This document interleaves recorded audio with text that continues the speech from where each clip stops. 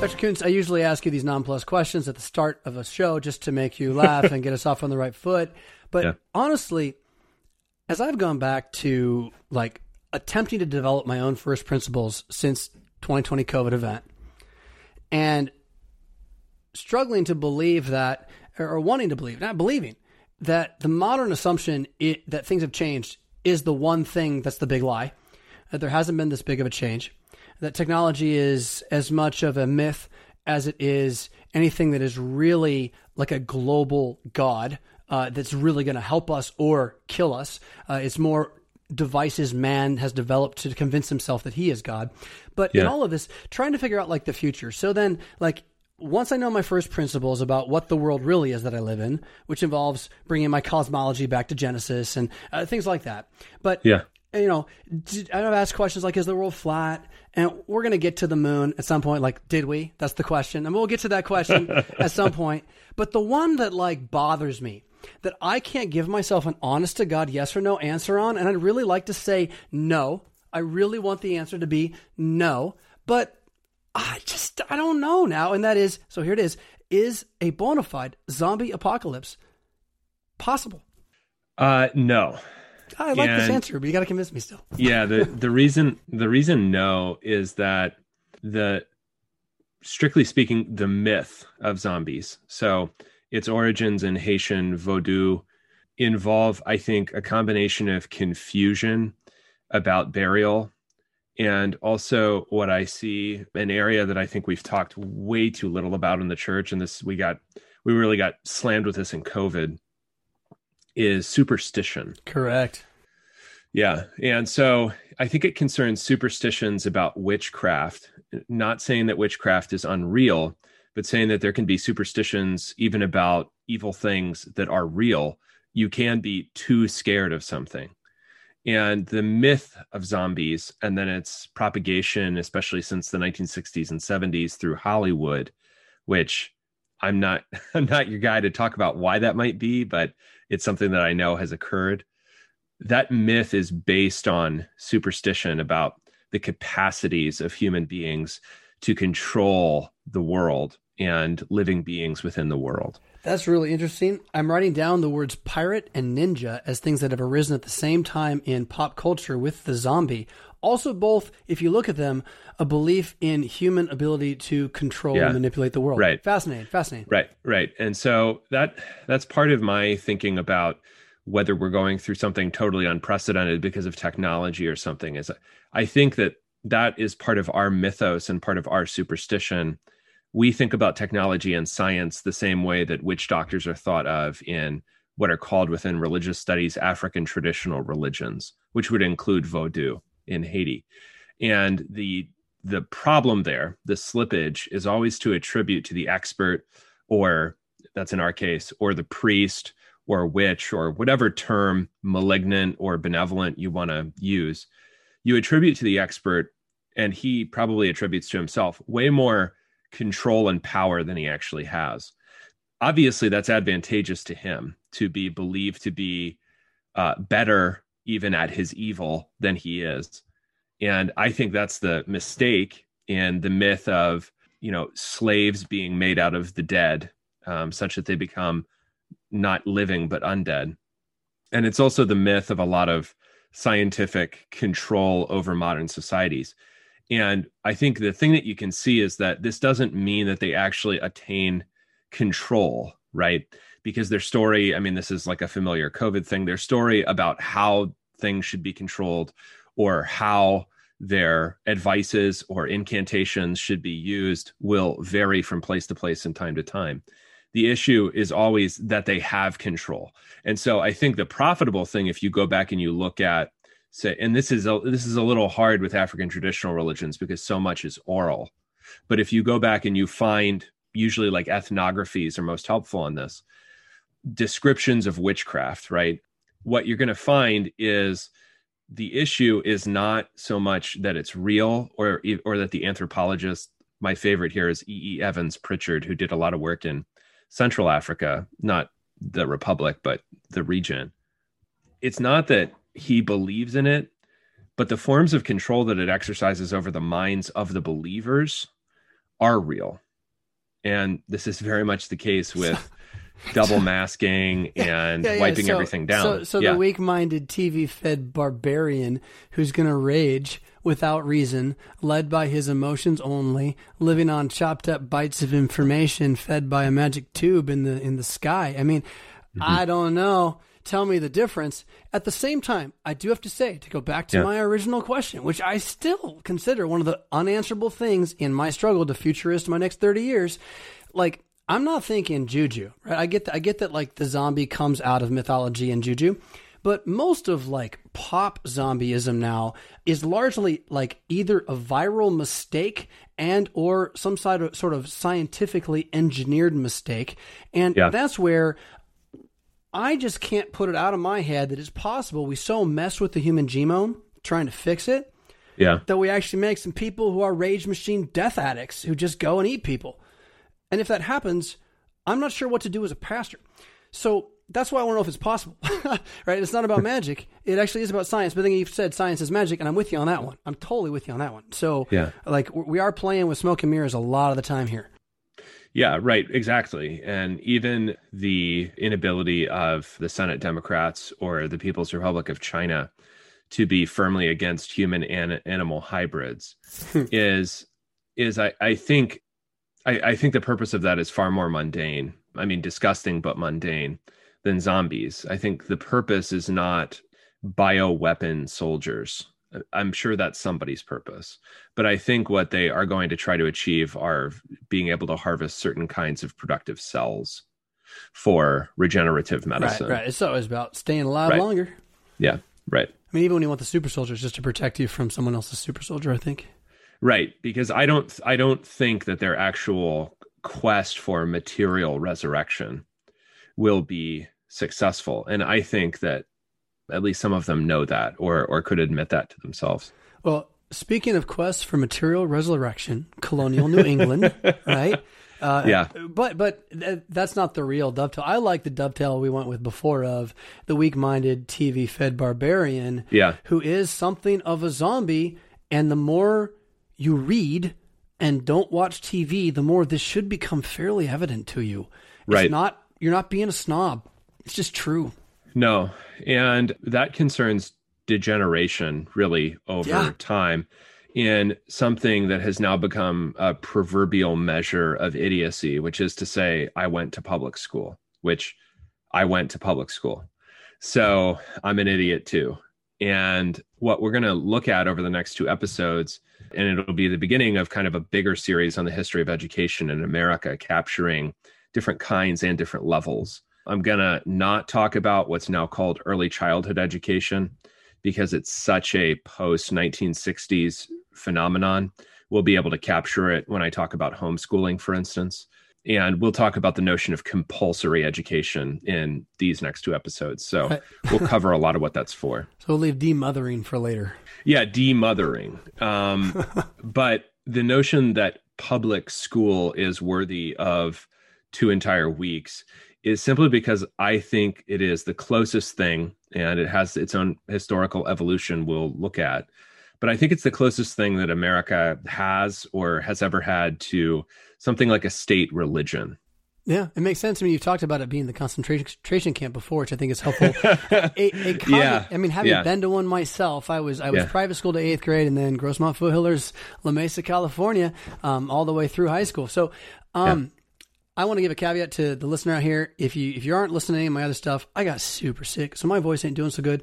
And I will do everything I can to make sure I don't make unfortunate noises in the microphone today. But our good man Brian, he'll clip what he can find. If something like that slips through, like, you're just gonna have to live, all right? But we're gonna try to keep me quiet and Kuntz going as we dig into the public de-education and religification of modernism's American zeitgeist. Here we go. Colonial New England origins is where we got to start.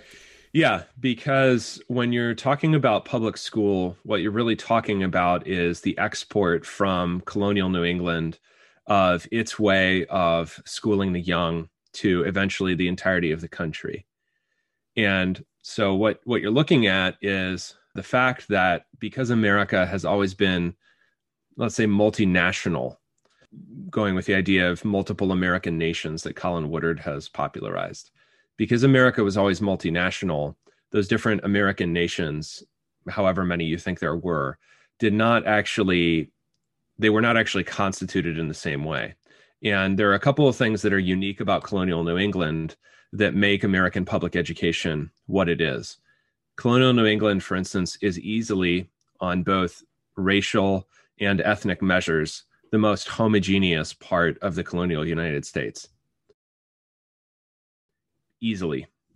It's also, by some other measures, even economic, perhaps the most homogeneous and egalitarian. It has the largest number of freeholders. It's got voting in having local democracy that's actually effective and engaged in by the populace, both in the town, which is kind of the place that decisions about everything from roads to schools are made, and in the church. So it's homogeneous in a way that no other part of the United States or future United States ever was. It's also religiously relatively uniform. Now, there are always going to be, sometimes under penalty of law, things like Baptists, especially in Rhode Island, but even in state church places like Massachusetts and Connecticut. Baptists, there are Quakers, eventually there are, and even before the advent of widespread public schooling, there are Unitarians. But those Baptists, Quakers, and Unitarians are still themselves raised within the same society, practicing the same trades and professions, going to the same schools. Congregationalists and Unitarians are still going to go to Harvard, even after the church is disestablished in Massachusetts and the congregations split from each other. So, I mean, something to understand about colonial New England is that it is uniquely uniform in almost any way that you could think of, which is going to make the export of its way of educating the young, schooling the young, let's say more specifically, unusual and I think hard to map. And that's going to be a lot of the complicated legal history that we're going to be tracing over the next couple of weeks, because you take something that arose in an almost entirely homogeneous society, and you try to map it onto a country and even other regions before that country exists that aren't at all the same. Different languages, different ethnicities, different races, some of which are thought of as citizens, some of which, in the case of like Indians and Blacks, are not thought of as citizens by most Americans. So you're taking something that I think maybe worked, maybe could be supported locally and unanimously, and you're trying to eventually make everyone else have it. How does the homogeneity of colonial New England track today? Has it stayed that way? No. So you're going to get, it's New England, so everything's kind of close together. Take a look at, if you drive through a place like Connecticut, compare the names on the mailboxes to the names in, say, rural Maine. There are still parts of New England that reflect what you could think of as sort of colonial stock New Englanders. Those are going to be more rural, more Western Massachusetts than Eastern Massachusetts, more Maine than Connecticut. But by the end of the 19th century, there are lots and lots of immigrants, generally Catholic immigrants in New England. And so that homogeneity is gone by the early 20th century. And eventually, probably the place that if you want to meet the most people of colonial New England stock reliably outside isolated pockets of rural Maine or upstate New York, you'd have to go to Utah. So because the Mormons are of similar stock. Can I ask then, in that regard, are they largely are not reflected in the voter base as far as national politics are concerned then? What do you mean? What do you mean by that? What I mean is that the cities rule. That's what I mean. So yeah, the cities do rule, but even in the case of, and this is something I'm looking into something we'll do months from now, but this is something that even in voting patterns on certain moral questions like euthanasia, a place that is very Yankee, that its white population could be defined as a lot more Yankee than, say, Oklahoma or Georgia or Arizona. Places like Oregon or Vermont, is that even Vermont, which barely has cities of any size, the population is still fairly, let's say, left-wing on certain questions. But one thing that I can find that is a commonality between kind of left-wing Oregonians who are probably pioneer descendants, left-wing Vermonters, and right-wing people in Utah, is that they tend to be fairly moralistic. And that's something you're going to see in the history of public school, is that if something is right, then it's not just right for them, it is right for everybody. Everybody. Yeah. Yeah. But this goes back to a time when right or wrong, and that thought in the public was something that always was for everybody. And we've only torn that down maybe a bit recently, right? I mean, the idea that there was a God and that there were these 10 things you shouldn't do, more or less, most people were kind of ruled by that at least. Right. Yeah. And that change is massive and happens to everyone and all populations, all ethnicities in the United States. I think it's partly why the 1960s figures so largely in so many conservative Americans' imagination. But the roots of a lot of our difficulties lie much deeper than that. And in this case, I think that part of the difficulty lies in New England trying to map its ways onto the rest of the country. I don't know. I just wrote down this, the Smurfs. It's all about the Smurfs. They did it to us. That's what it was. Well, we'll go with your theory because you're prepared to talk on it. So take it from there. Yeah. This doesn't mean, however, that they have figured out a particular way of doing things, because not only their congregations are governed locally, but also their schools. So what are they mapping? I mean, you say they're mapping it onto the nation. What are they mapping? What they're mapping is the idea that in a given place, it's going to be called a town in New England. Eventually, once there is a public school system in the South, it's going to be run at the county level. But it's some jurisdiction of representative democracy, some level of government, all the way up to, in Hawaii, there's a single state school board. Wow. At some level, the citizens are going to provide schools to which anyone could go. And this is not actually normal in early America, not just colonial, like in history but or anywhere, right? It's like super abnormal. Isn't it? It's a little abnormal. It's a little abnormal. Anywhere that had a Reformation is probably going to have someone who had some inkling that there should be provision for what I think more neutrally and earlier are called common schools. That is, no matter how much income your father has, or no matter what you're intended to do in life, there will be a school that you can go to for a certain amount of time to learn certain basics. Right. Usually communicated, and certainly in colonial New England, communicated through religious instruction. So you're going to learn how to read and write by reading and writing things that are the Bible or that reflect Bible doctrine, right? So if you go and you look at some of the earliest books printed in the colonies, they're going to give you basic Calvinist theology because they're intended for little Calvinist children in colonial New England who are going to learn to read by reading the Bible. And you mentioned Quakers in this too. Are Quakers are part of that same equation? Quakers... I'm just curious how they interface with the Bible. I'm just silly tangent. Yeah, they do. They do interface with the Bible. They don't provide for, and the Quakers are much more a mid-Atlantic thing, Pennsylvania and New Jersey especially. Okay. Quakers do not have the same thoroughgoing interest in schools. Quakers are doing something, and I'll talk about this in the homeschooling episode. Quakers are much more commonly doing something that we would now call homeschooling. Okay, so this is the Unitarians and the Baptists then mostly. Congregationalists above all, and first, and then later some of them will become Unitarians. But the issue is that in a town which has a meeting and has a church and has a minister who may or may not also be the school teacher, but in a town, in any given place, there is a school provided at the expense of the citizenry for the upbringing of the young, so that they can learn certain basics, above all, the Bible and Christian doctrine. And by public, what was meant then? Freely available? Yeah, public did not mean that it was non-religious. It meant that it was open to you regardless of income, because by contrast, the other two forms of let's say, college schooling available are respectively homeschooling, which is pretty common. A lot of, like Jonathan Edwards, for instance, you don't get more colonial New England than Jonathan Edwards. Jonathan Edwards is effectively homeschooled. Okay. And that's very common. And that's really no different from England at the time, the mother country. And then in addition to that, and this goes into the early Republican period, you have what are called academies. And this will actually endure until like the advent of the high school at the end of the 19th and beginning of the 20th century, because an academy has no specific grading. Grades aren't really a big, like first, second, third grade. Graded schools are not all that normal.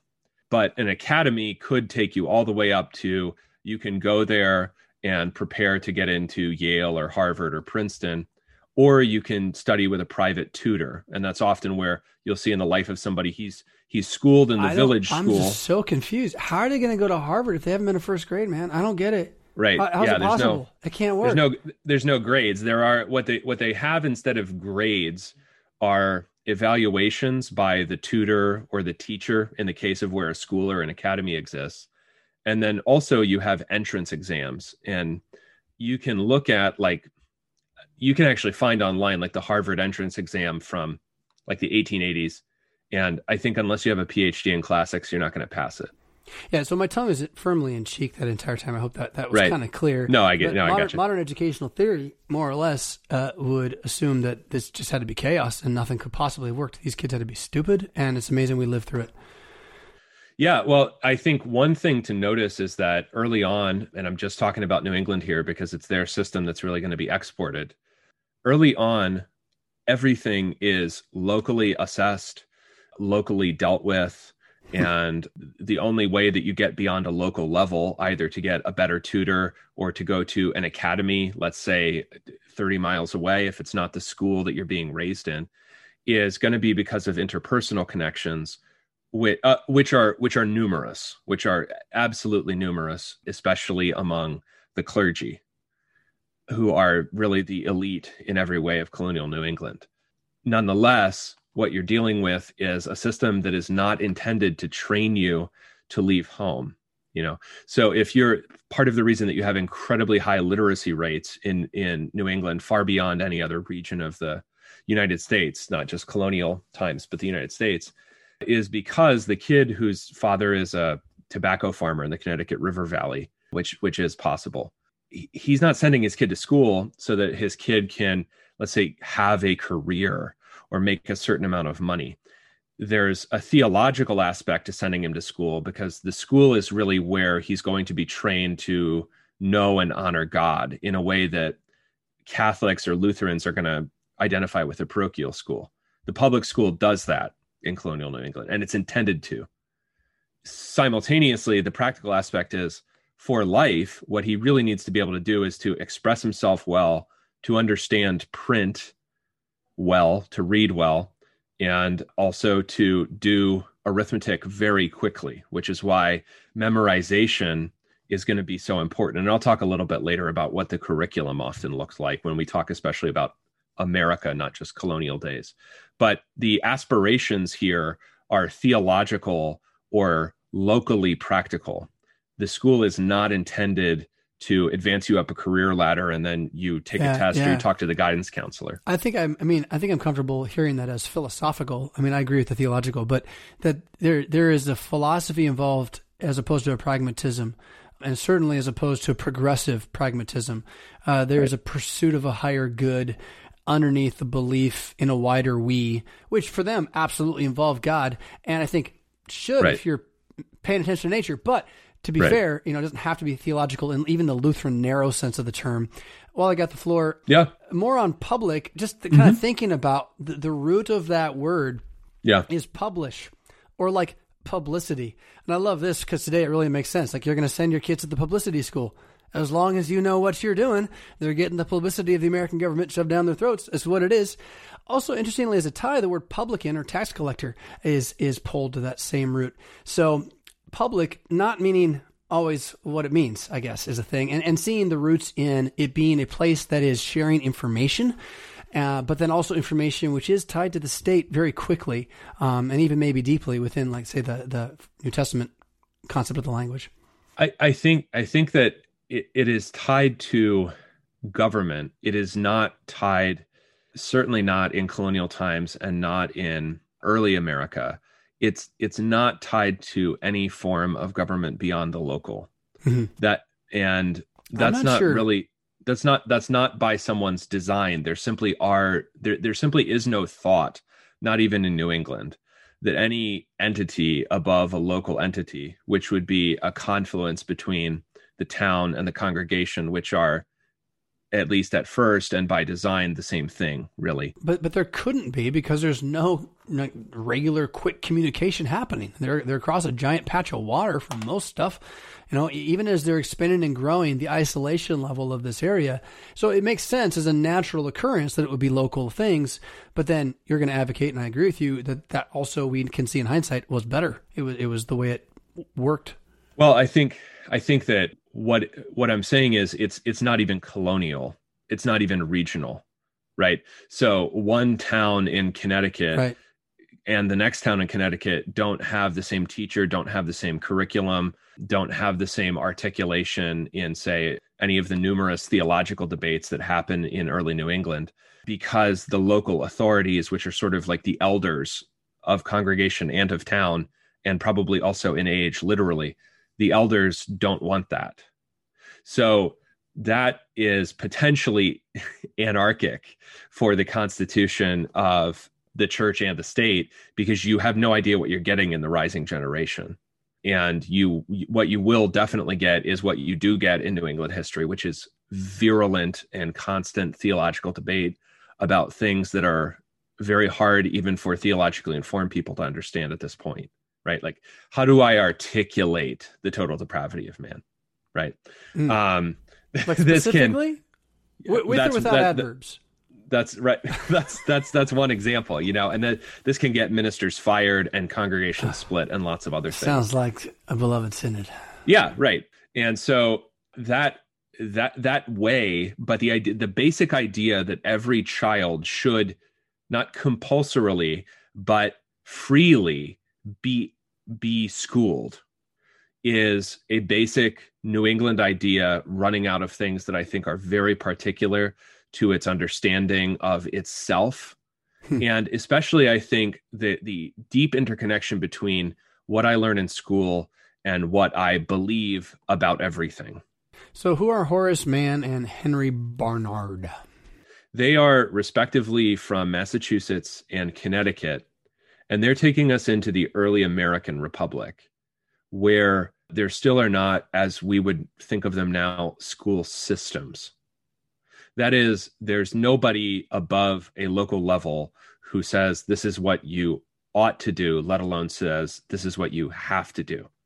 Now, by early American times, a New England model of public schooling has been written into, at least land has been reserved for it, in all of the, quote, Northwestern states by virtue of the Northwest Ordinance in the 1780s, meaning all that land in Ohio and Indiana and Illinois and Wisconsin and Minnesota, that's all, some of that, Michigan, some of that has to be set aside for a school.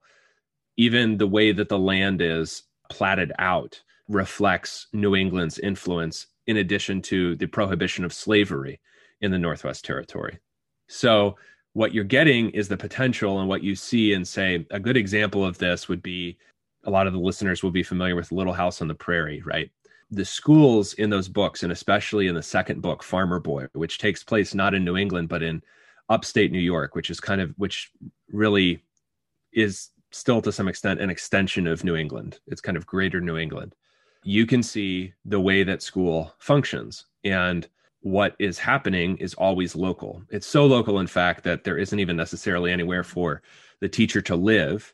But as teachers circulate between schools, which have non-overlapping and sometimes very much overlapping school sessions, because it's up to you and it's up to the local people how often and for how long your kid goes to school, the teacher can move around, and the teacher can be kicked out by sort of local social pressure or the big boys beating him up.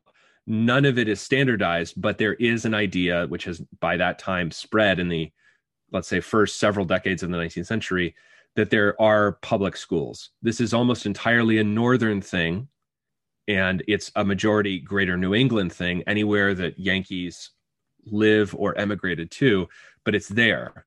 What Horace Mann and Henry Barnard are going to do, and most of all Horace Mann is going to do, is on the basis of especially Mann's study of the Prussian school system and its capacity to train teachers and its capacity to provide schooling for every child, Horace Mann will become, in an official sense, the first executive secretary of education for the Commonwealth of Massachusetts.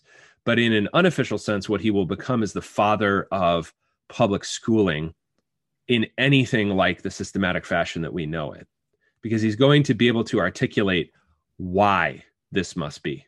Okay. And the why that Mann articulates, and Barnard is another implementer of this in Connecticut, the why that Mann articulates is because you cannot maintain a republic without a well-schooled populace. And this is definitely the case, and this certainly in the sense of adult literacy and capacity for public debate. I mean, go read a newspaper from like 19th century New Hampshire. Just read a description of a debate about mesmerism. That was something that they debated a lot. You're going to have trouble with some of the words, but these things were mailed out to farmers. So they were achieving something. So I want to poke in my this is my beef actually. Is like, wow, I mean, based on our standards, it must have been chaos. Like, no one could have learned to read. They would have been starving and sick. Their teeth were probably falling out. Thank God, like, Disneyland came along. Otherwise, what would have happened to the world, right? Yeah. But the alternative is the reality. These people knew their beef straight up every which way. Yeah. And we don't. And this path of public schooling being what it was and ceasing to be what it was is a big pill in us getting changed into the modern zombies that we are. Yeah. Yeah. And I think that something to recognize is that there is a combination which cannot be, you cannot unravel this. It's not like a threefold cord and I can pull the three cords apart. There's a combination in man of the theological, the ideological, and the practical. The theological being the basic knowledge of God. Now, man is himself theologically not all that orthodox. So that is part of why public school is generally by the 19th century where it exists. And it's increasingly, it's still called largely common school, but the term public is catching on more in the 19th century. Then in the public or common school, you're going to read the Bible, but you won't, for instance, in all likelihood anymore, have a catechism. Okay. And that's a big deal because the Westminster Shorter Catechism and concomitant versions of it in different places is really colonial New England's catechism, and that's gone. Right. So now we're reading the Bible and we're praying the Lord's Prayer. That's a lot less theological information than you're getting in the 18th, certainly than in the 17th century. Well, I mean, can I say, I don't know if it's, I'm going to beef like an LCMS man would over the theological word, but it's a lot less philosophical information. It's a lot less debatable information in the sense of providing a common way to have debates about narrow issues. You're widening the playing field. Yeah? Yeah, you are. And so the arguments that are going to occur about the Bible, and these are still going to occur in the 20th century, and eventually they'll be the reason that you can't read the Bible anymore after 1963 in a public school. But there are not just in New England, but cities especially are going to have public schools, even in the South sometimes. But there are part of Catholic Protestant riots in Philadelphia in the 1840s are going to be over which version of the Bible is read in the public school, because there are Catholic schools, but Catholic kids also attend public schools. So do we read the Do I Rem, English translation, Catholic translation, or do we read what we now call the King James Version? So theologically, the Bible is going to be read. There are going to be prayers. They're going to be as non-sectarian, which, as I've stressed many times with like the concept of religious liberty, non-sectarian doesn't mean non-Christian. It means non-specifically Protestant. So you're not making a decision among Protestant confessions. That's the idea. So if you have a frontier settlement in Illinois and it's so many Baptists and so many Methodists and so many Congregationalists, you can still all have a school teacher because he's not going to be propagating Methodism to your Baptist or your Congregationalist children. Yeah. So they're not miles apart from each other either. In the end of the day, compared to where we are now. I mean, really. Yeah, it no. sounds I mean, like what they're doing is the Congregationalists convinced the Methodists and Baptists to practice Congregationalism with them, and they did. And that's what they got. It doesn't sound, I mean, call me nuts. Yeah. I mean, there's something here, and this is, I think, part of the, let's move into the ideology in this way, is that the ideology is that there will be a national American identity. Right. Which will be propagated through common schools or public schools. Publicity, like I was saying. And so that will go along with this non-specific Protestantism. And it will mean that we are fused together as a nation. Now, something to recognize about this is a very New England thing. A certain articulation of nationalism, which just ends up sounding very Yankee, is a very New England thing. Now, the thing that I don't, and this is like half of all my forebears, so I'm not knocking them in this, and I want to congratulate them in this specific way, is that they are far more energetic than any other American group in putting forth their ideas as normal and standard, and they find institutions and means to do so.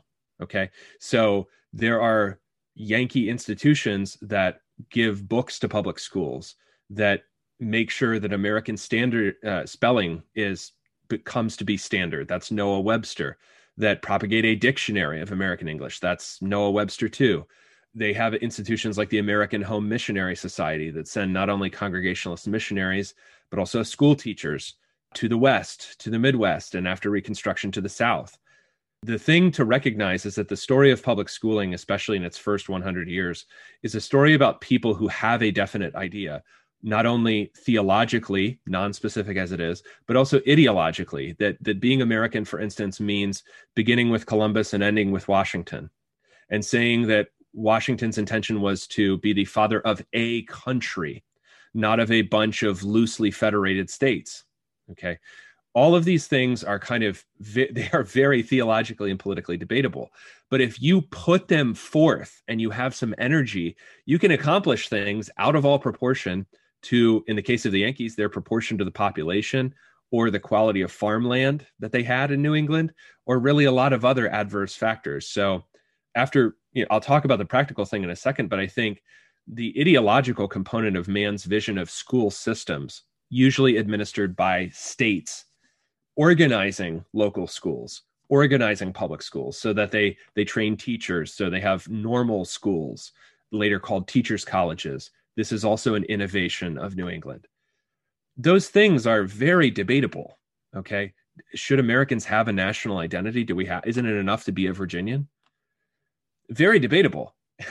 But because they have energy and because they're always literally on the frontier saying and doing these things, I mean, they're the first people to send missionaries to Oregon, for instance. And they found a school there with Marcus Whitman. Because they do that, they accomplish way more than people like Thomas Jefferson, who have amazing ideas also about public education, but don't put them into practice. And no one ever said the Yankees weren't confident. I mean, no. I mean, that isn't the problem there. It's when in the 60s they decided they were wrong about everything, and then became so confident in that they decided to make the world believe that too. That's the issue.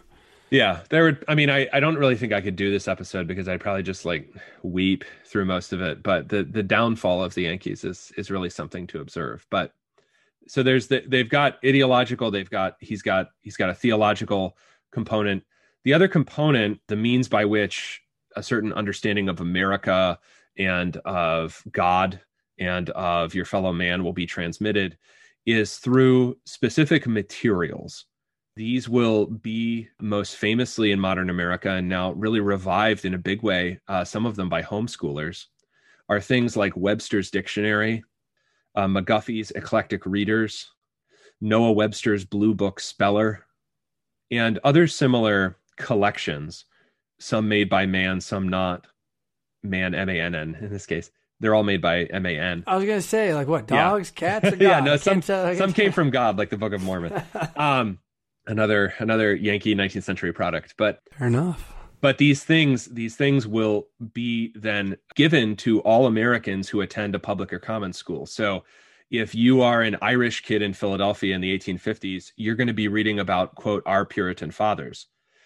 If you are a kid in rural Alabama in 1920, you will read about our Puritan fathers. You will get a certain telling of American history, and that will occur largely through the stuff that's going to teach you how to read and spell. So what you're going to offer to people are specific tasks. And I think that attention to quality in practical instruction is why you begin to get things like teacher training institutions, eventually called normal schools, eventually called teachers' colleges after that. But you're going to get institutions that are going to ensure and largely eventually be overseen and then later accredited by state educational authorities to make sure that we are as good as possible at getting people to read, to write, and to cipher or to count well. And we're going to do that because it's valuable to the Republic, okay, to have people who can do those things. And it's valuable to those people and to the Republic, not just the state, but the Republic. It's a very nationalistic understanding of education. It's valuable to the Republic that we have a common understanding of what it means to be American, and the common or public school is what's going to ensure that that occurs. So I remember learning about the Puritan Fathers in grade school in the 80s. That was part of the curriculum at the Lutheran school I was at, and it definitely was part of this train then that had conglomerated as a package over time into the identity that I was sold and I bought because Nintendo was cool and cable TV worked. When did this become compulsory? It becomes compulsory where and when there is some kind of existential threat to its dominance. And so compulsory laws, compulsory education laws, or mandates about curriculum, such as no school, private or public, can teach in a language other than English. Or in Oregon in 1922, public education specifically is compulsory. That actually gets struck down in a very famous case in 1926 called Pierce versus Society of Sisters. Those ideas are always going to be a result of some threat to the predominance and the dominance of public education. So it's monopoly. Yeah. And this is why the notion that public education is the closest we've ever come or do come to having a state church is because the fact of indoctrination is not really something you can avoid in schooling of any kind. The child will be somehow indoctrinated. That's not really a bad word per se. I mean, it means taught. Yeah. The child will be taught. Yeah. I'm indoctrinated concerning how to operate a motor vehicle or whatever, right? Yeah. Like you could sharpen your pencil, don't poke say your that. eye out, kid. It's really important that we indoctrinate you. Otherwise, you might just, have one eye. Yeah. Don't touch a hot stove. So that's all indoctrination. The issue is really about with what will you be indoctrinated? And the existential threat that's posed eventually is largely going to be framed in terms of Catholic schools. Although in the case of the big decision in 1920, Meyer v. Nebraska, it's Lutheran schools. And the issue is that private schooling of any kind, much less homeschooling, which is going to, we'll talk about this in a couple of weeks, largely disappear for a while. Those non-public forms of school, there are going to be a lot of arguments against them. But what you can see in a very basic way is that they are a problem for any idea that we're going to end up with having a lot in common, which is the original vision, not only of colonial New England, but also of the notion of having a school system for which you must, if you're an income earning adult, somehow pay, even if you don't have children, or if the children you do have do not attend that system. That there's some sort of public good and local in schooling. taxes, state and local taxes, and back in the looking at this as religion, it is tremendous how much a percentage of any locality is given over to the education system. I mean, it is what we exist for, it would seem. Right. Yeah. Right. And I think that those instances of pressure. So Oregon is a state that when it passes its compulsory education law in 1922, I believe, struck down in 26 off the top of my head. When it passes it, the population of Oregon is 13% immigrant. I don't even think the United States, at least officially today, is even 13% foreign born. Or you're going to get arguments in Midwestern states during the First World War about instruction in English because you have such an enormous, especially Lutheran, German-speaking population. The issues there are that if you don't go to the public school, you will not end up being an American. And so the second Ku Klux Klan, which is not really at all the same thing as the first one, or the one such as it exists today, I guess. The second Ku Klux Klan is totally in favor of compulsory education, compulsory public education, not just compulsory education, which is behind like truancy laws. That's not that interesting, I guess. Compulsory public education, the reason they're in favor of it is because if a kid is born of Italian parents and goes to Catholic schools his whole life, he doesn't even, I mean, it's not just that he could be schooled in Italian, right? That's a big part of it. But it's also that he doesn't have to know or have anything in common with or have much social contact with non-Italian Catholics. So the issue is that we cannot actually have a republic without having something in common. And although I don't really favor public education in its original vision or its current articulation, there is a logical validity to that point. That is, if we don't have a common story or ethos, it will be pretty hard to get along in the ways that certainly in modern America, but even in 1920s America, we're expected to get along. Well, of course, fascism makes sense. I mean, that's why people try it so often. Well, yeah, no, I don't think the issue here is like fascism. It's not really it's not in any sense like a statist. No, but what I'm getting at is that, I mean, you need to have everyone line up in the same direction, and fascism just realizes the easiest way is at a point of a gun. Like, make them all line up. There you go, it's done. But you got to get them in order somehow, and that convincing of it, the pushing of them into that unified slot, yeah. I think it ends up being fascism at the end of the day because humans are irascible and won't go into the box that the bigger group always wants them to fit into. Yeah. So and I know we're getting near the end of the hour here. No, we got a good 15 minutes. Yeah, so I'll throw this up for discussion. Is that there is a vast difference even once public schooling is normal in all regions of the United States, which is really very much a post-Reconstruction, that is post-1870s reality. Even once that happens, the way that it happens varies widely according to locality and region. And I would say that the idea of compulsory education, compulsory public education, the reason that these kinds of laws get passed really exclusively in northern states is because there is an idea that if the immigrant is white, he can be integrated. And the articulation of this, like in the Pierce v. Society of Sisters, was the Democratic governor of Oregon at the time. And he said that, a child will go into the public school as a little Pole or a little Finn or a little Italian, and he will come out of public schooling as a full-fledged American, right? The assumption there is that there is something that is American. It's probably non-specifically Protestant. It's probably largely Yankee, but definitely British descended. That's American. And the way that you're either born that way and then you're schooled in that way, our Puritan fathers, literally, or you're schooled in that way, not born that way, but they become your Puritan fathers. The idea is of integration. Something to notice is that public education never catches on as much where the population is not in favor of integration for any variety of reasons. So 2 examples would be places with lots of Lutherans or Catholics. They just don't care. They don't want to participate. Okay. So they're doing de facto segregation, not along racial lines, but along religious lines and probably also ethnic lines. Segregation also occurs in the South, de jure or de facto. And the idea there is there's a totally different vision of what a public school in that case, or a school in the case of religious groups, exists to propagate a certain way of life.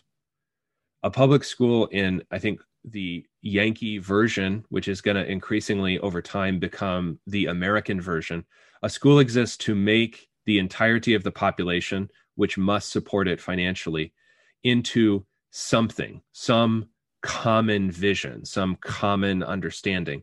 That's going to get severely dumbed down if you compare textbooks from the 1920s to the 2020s.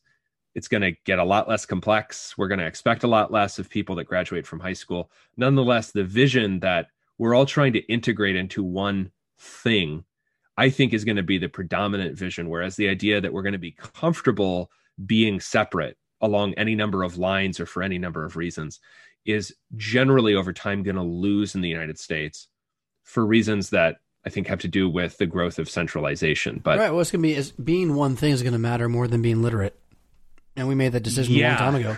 Yeah, that's a really good succinct way to say that. So on a practical note, you're going to, the books that say Our Puritan Fathers from like 1897, if you look at what the kid is asked to learn about, like the physical geography of South America or battles in the Revolution, it's kind of amazing, right? And I think that's partly why a lot of these books, actually, you can get them in new printings, because homeschoolers, who are a very interesting set of people in American educational history, homeschoolers have realized that standards used to be a lot higher, right? Mm-hmm. So, I mean, I have a first printing of Webster's Dictionary printed afresh, 2 years ago, first edition, new printing. But what you're dealing with is that standards are going to slip really seriously over time for everybody, for absolutely everybody. And part of that is because public schooling is going to change from a focus on integration, I think, into a common American vision, which you still get, especially if your parents or grandparents grew up speaking a language other than English at home. You're going to get that in the sense that they probably didn't speak whatever they grew up speaking. They spoke English to their children. That idea of integration is going to evaporate by the mid-1960s. And there is a really big change in the 60s going into the 70s in the idea of both how much control the federal government has over education and what it is exercising that control for. The existence of the Department of Education, which dates from the mid to late 1970s, is not quite as important as an act passed in 1965 called the Elementary and Secondary Education Act, because President Lyndon Johnson's reasons for passing that act, and also the time period in which it's set, around the time of the Civil Rights Act, which has a similar rationale, and lots of other legislation, is that the real problem America has is not that we all need to, aspire to a common vision of how much math we should know or what we should understand about American history. That's going to endure to some degree, but that the real problem in American education is that outcomes are not equal. So you can see how this is very similar to a lot of the legislation and political rhetoric of the mid and late 1960s, that the real problem we have is that we're not actually all the same.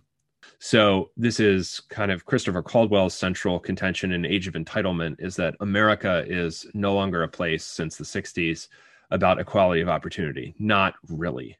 It's really about equality of outcome. And lots of programs and official and unofficial things are designed to ensure that. And so what's going to happen is that the federal government, as its office or Bureau of Education, something existing since the 1860s, but never at a widespread level, often just providing things like plans for building efficient schoolhouses. As that morphs into the Department of Education in the 1970s, it's going to see its role more and more and more as ensuring equality of outcomes. And that's going to mean that public schooling is going to be a place where we ensure that you and I end up the same as much as possible. Not that you and I have been instructed necessarily in the same things. And I think that I can say that it's achieved that for those whose ethnic immigration pattern happened prior to the 1960s. So if you're an ethnicity that was in prior to the 60s, you did get Americanized.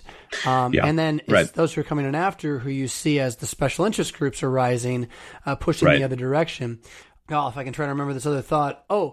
the boogaboo in the narrative that seems to be missing to me still is the educational phenomena of talking pictures, and the counter narrative of California that kind of comes back. Silicon Valley eventually becomes part of this, but that television is an education machine, brainwashing machine. Right. And just to step back and look at the integration of California technology with American school systems as the religious fight between the religion of the West Coast and the East, really. And, this can tie into other things with the COVID year, politically speaking, as these two power centers and economic centers battle for control of the hegemonic global economy, blah, blah, blah, blah. But to see it as a religion, and that, the iPad in the classroom is the one religion realizing the official fiscal power of the other religion and getting in bed with it to take it over, I would say. Yeah. While the other religion is sort of like running out of gas, right? It's a fascist dream in need of a mission, and maybe finding one in California. I don't know. God help us. I think that the desire for compulsory public education for all American children may be beginning in pre-K somehow at this point. And the spread and the extent of schooling from originally however long it takes you, as assessed by extremely local authorities, probably just your parents, to you have to go through 8th grade, to you have to go until you're 18, to whatever it is.